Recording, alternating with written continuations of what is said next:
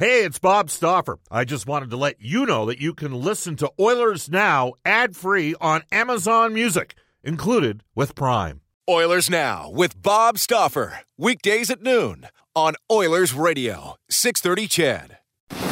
We return to Oilers Now with Bob Stauffer. Brought to you by Digitex. Managed print services to keep your printing costs down? Yeah, Digitex does that. Digitex.ca on Oilers Radio, 630 CHED.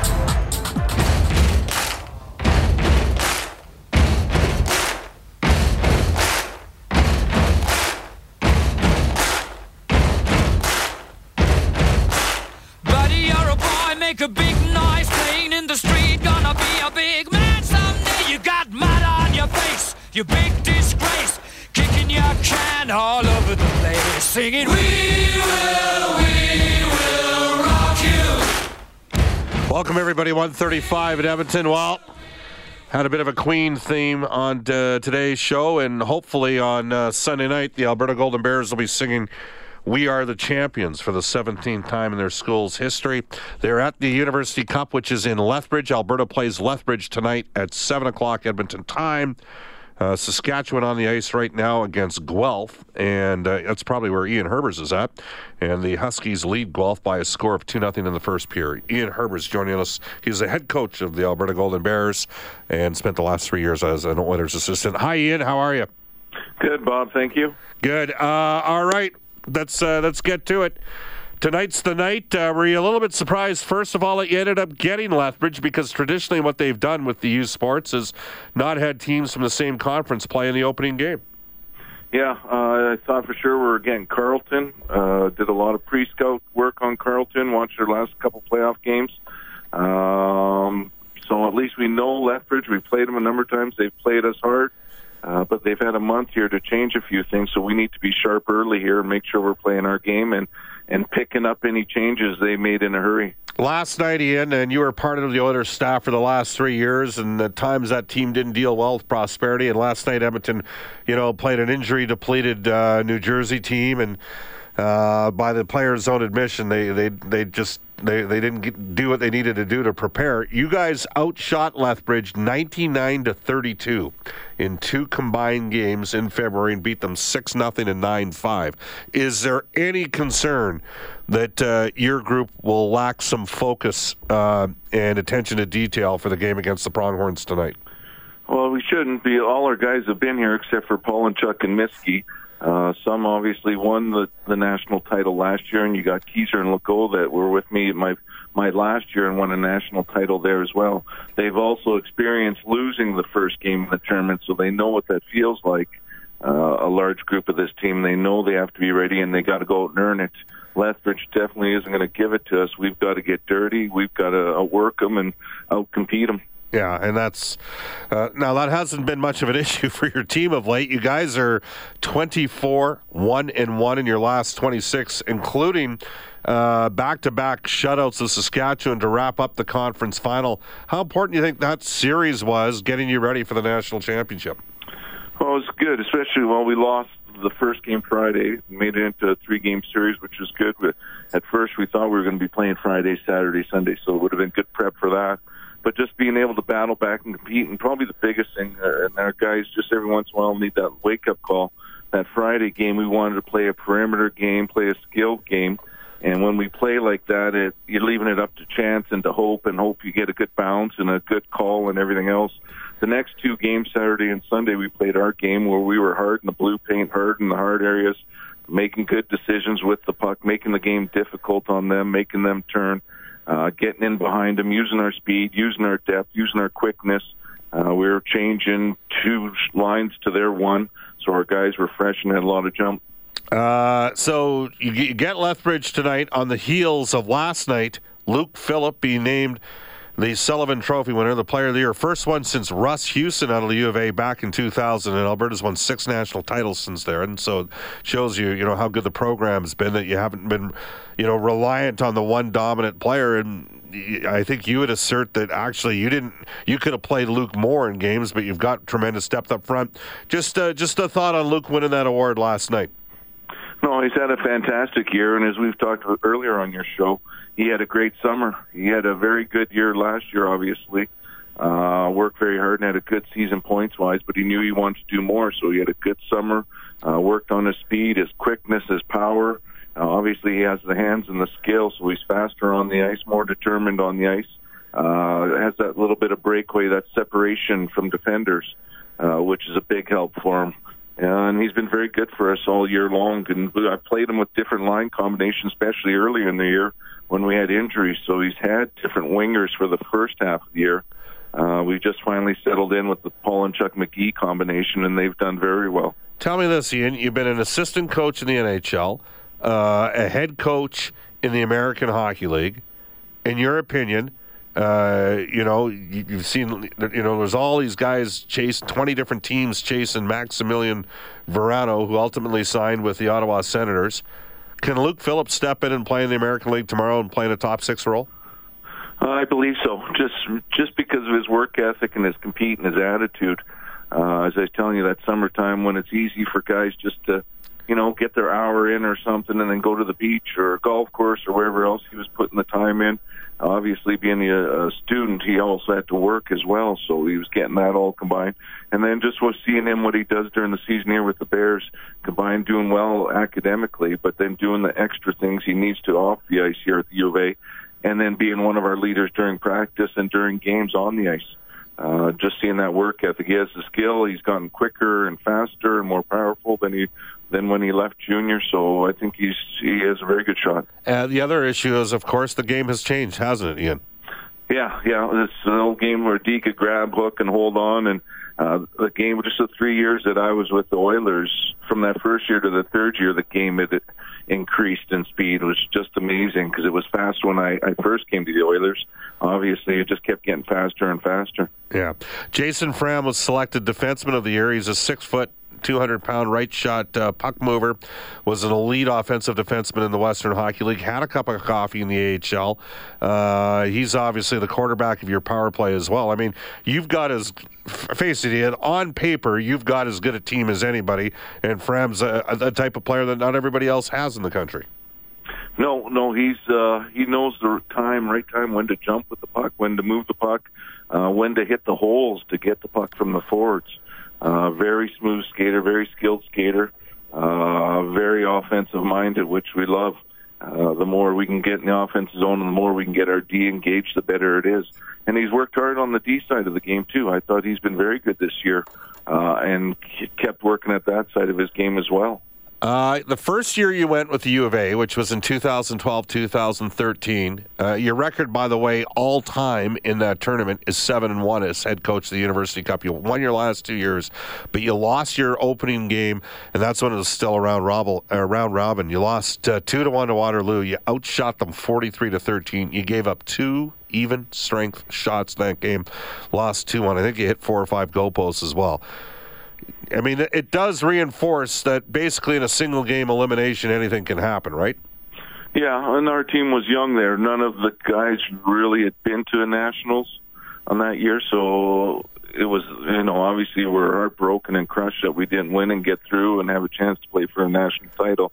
But in the big picture, it was probably more beneficial because our guys focused that summer and the next season, and obviously those next 2 seasons I was with the Bears, our guys were determined, focused, and they weren't going to let a hot goalie beat them on a night. They made sure they got to the blue paint. They were getting second, third opportunities, deflection goals, and doing whatever it takes to score goals. So it really helped the next 2 seasons. Saskatchewan, and I mentioned already, and I think the score I got was 2-0 over Guelph early. They actually finished half a game ahead of you in the regular season standings. You beat them in their building in the conference championship. I got to ask you, they're playing in a new building there, and when I watched the games online, they looked different to me. They looked more. Yeah. Are they a better team because they now actually play in a real arena, not an old 150-foot arena, but now they're playing a real 200 by 85 arena, which has forced them to skate better, and they've got some defensemen that can move the puck as well. That's correct. Well, obviously the more fans. There was only 600 that could kind of squeeze into the old building, so now they draw a good crowd, especially when we're there. But they, like you said, they actually got to play hockey. When you played in the old Rutherford, it was more of a brawl and a survival, and it was just hack and whack and old school hockey from the Western Hockey League in the 70s. Yeah. So now they actually play. They've got some very good D that can move the puck and are mobile. They have some depth up front, and then obviously some good goaltending. So they do play a better game. They're more dangerous now. Well, and if you beat Lethbridge tonight, you're likely going to be playing Saskatchewan Saturday, right? That's how the tournament works? Yeah. If they finish, they keep the lead, and we do our job tonight. We'll get to see them Saturday afternoon at 1. They got a right shot D. I don't mind either. Sam Ruop, who was a draft choice of the Columbus Blue Jackets, he really progressed this year. He's 6'4" too, and he can skate.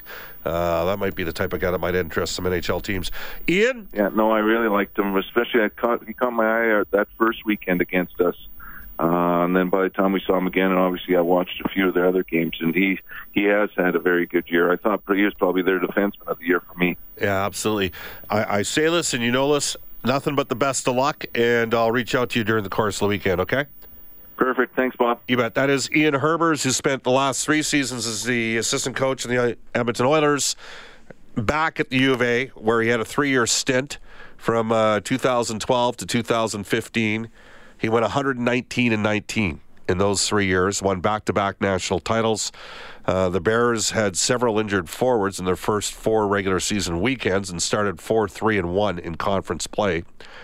They've lost 1 conference game since, and that was in the opening game of the Canada West Final in Saskatchewan, then came back and swept the Huskies with back-to-back shutouts with Zach Sawchenko. Sawchenko, by the way, is a 6'1" goaltender who is the runner-up to Carter Hart 2 years in a row for the top goalie in the Western Hockey League. He's a pretty good goalie.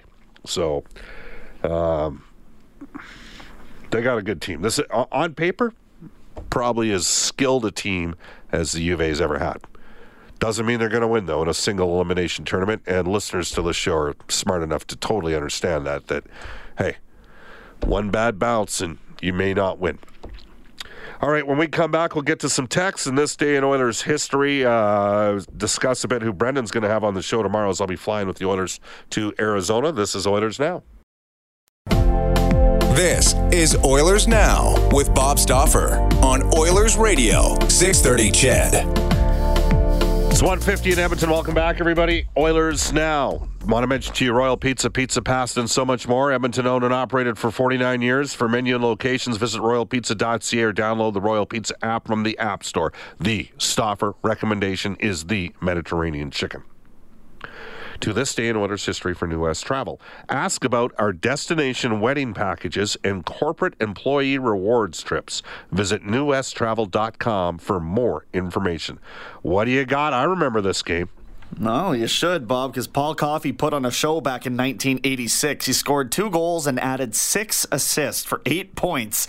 That tied Tom Blayden's NHL record for most points in a game by a defenseman. And those 8 points helped the Oilers to a 12-3 win over the Red Wings at Northlands. And you, of course, know that Tom Blayden played for the Edmonton Oil Kings before going on to the National Hockey League. There you go. This day, that's the old Edmonton Oil Kings. This day in Oilers history brought to you by New West Travel. Call about our destination wedding packages and corporate employee rewards trips. Visit newwesttravel.com for more information.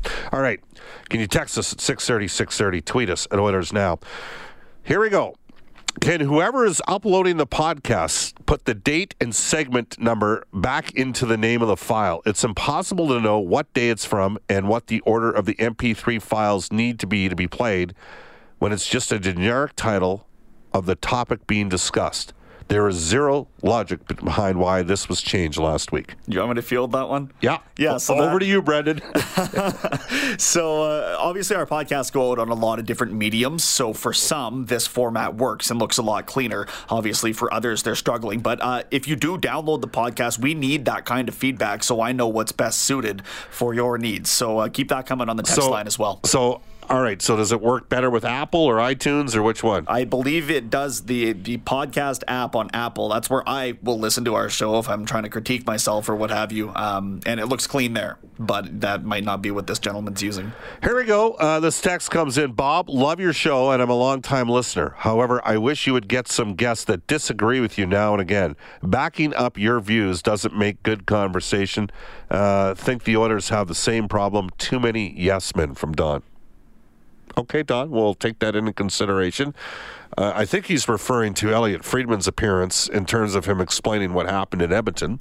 And some of it is, and I forget the exact psychological answer to this in terms of how it's described, but sometimes people want to hear certain things, and then when they don't hear it, they get upset. Elliot said that he believed that Peter Chiarelli got very insular. I believe Peter Chiarelli got very insular. I will personally tell you that there are people that behind closed doors openly challenge the decision to make a move or two, like the most significant one that was made in the last 5 years. Think about what I'm saying. You can text us at 630, tweet us at Oilers Now. But, and there are times, Elliot, me disagree.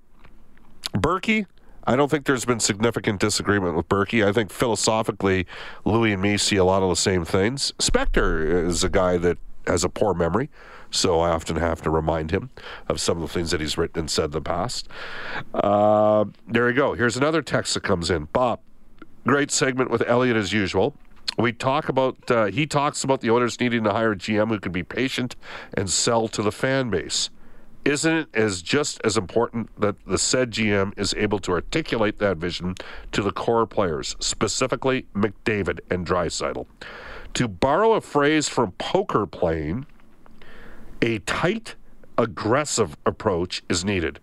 Urgency balanced with long-term planning. Tyler, I can't disagree with that text. I do think that whoever comes in as the GM's got to be able to communicate the message to the core players of the team as well. Don says maybe smart hockey guys share the same thoughts, from Don. Yeah. Bob, there's no way that Matt Benning is the best puck-moving defenseman. Come on, Bob. What about Nurse, Sekera, and Klefbom? I'd say recent stretch, Matt Benning's had a very positive impact because of the simplicity that he's played with. I mean, Oscar just took a shot in the pills and has been coming back from injury from a hand injury, so he's had a tough stretch. Sekera is not quite up to prime time yet, but it's certainly helped the D, and he's helped with Benning. They've helped each other. Darnell Nurse can certainly transport the puck.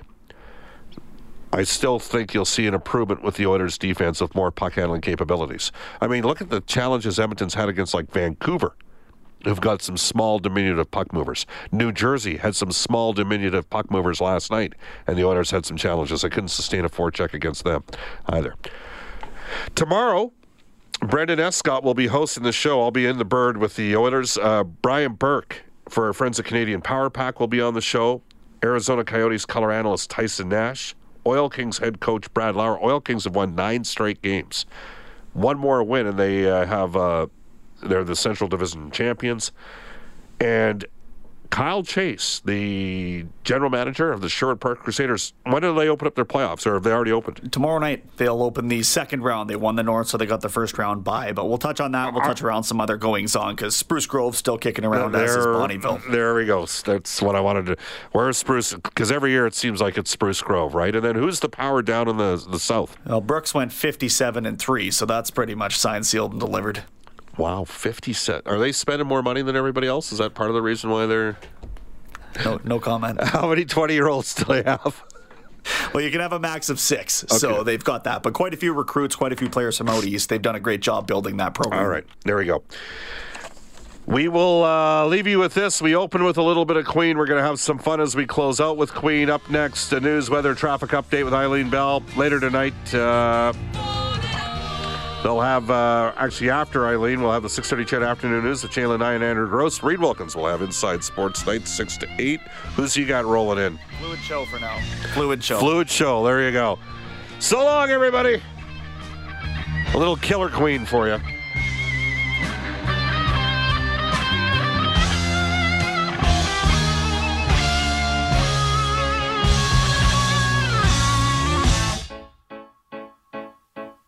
Oilers Now with Bob Stauffer. Weekdays at noon on Oilers Radio, 630 CHED.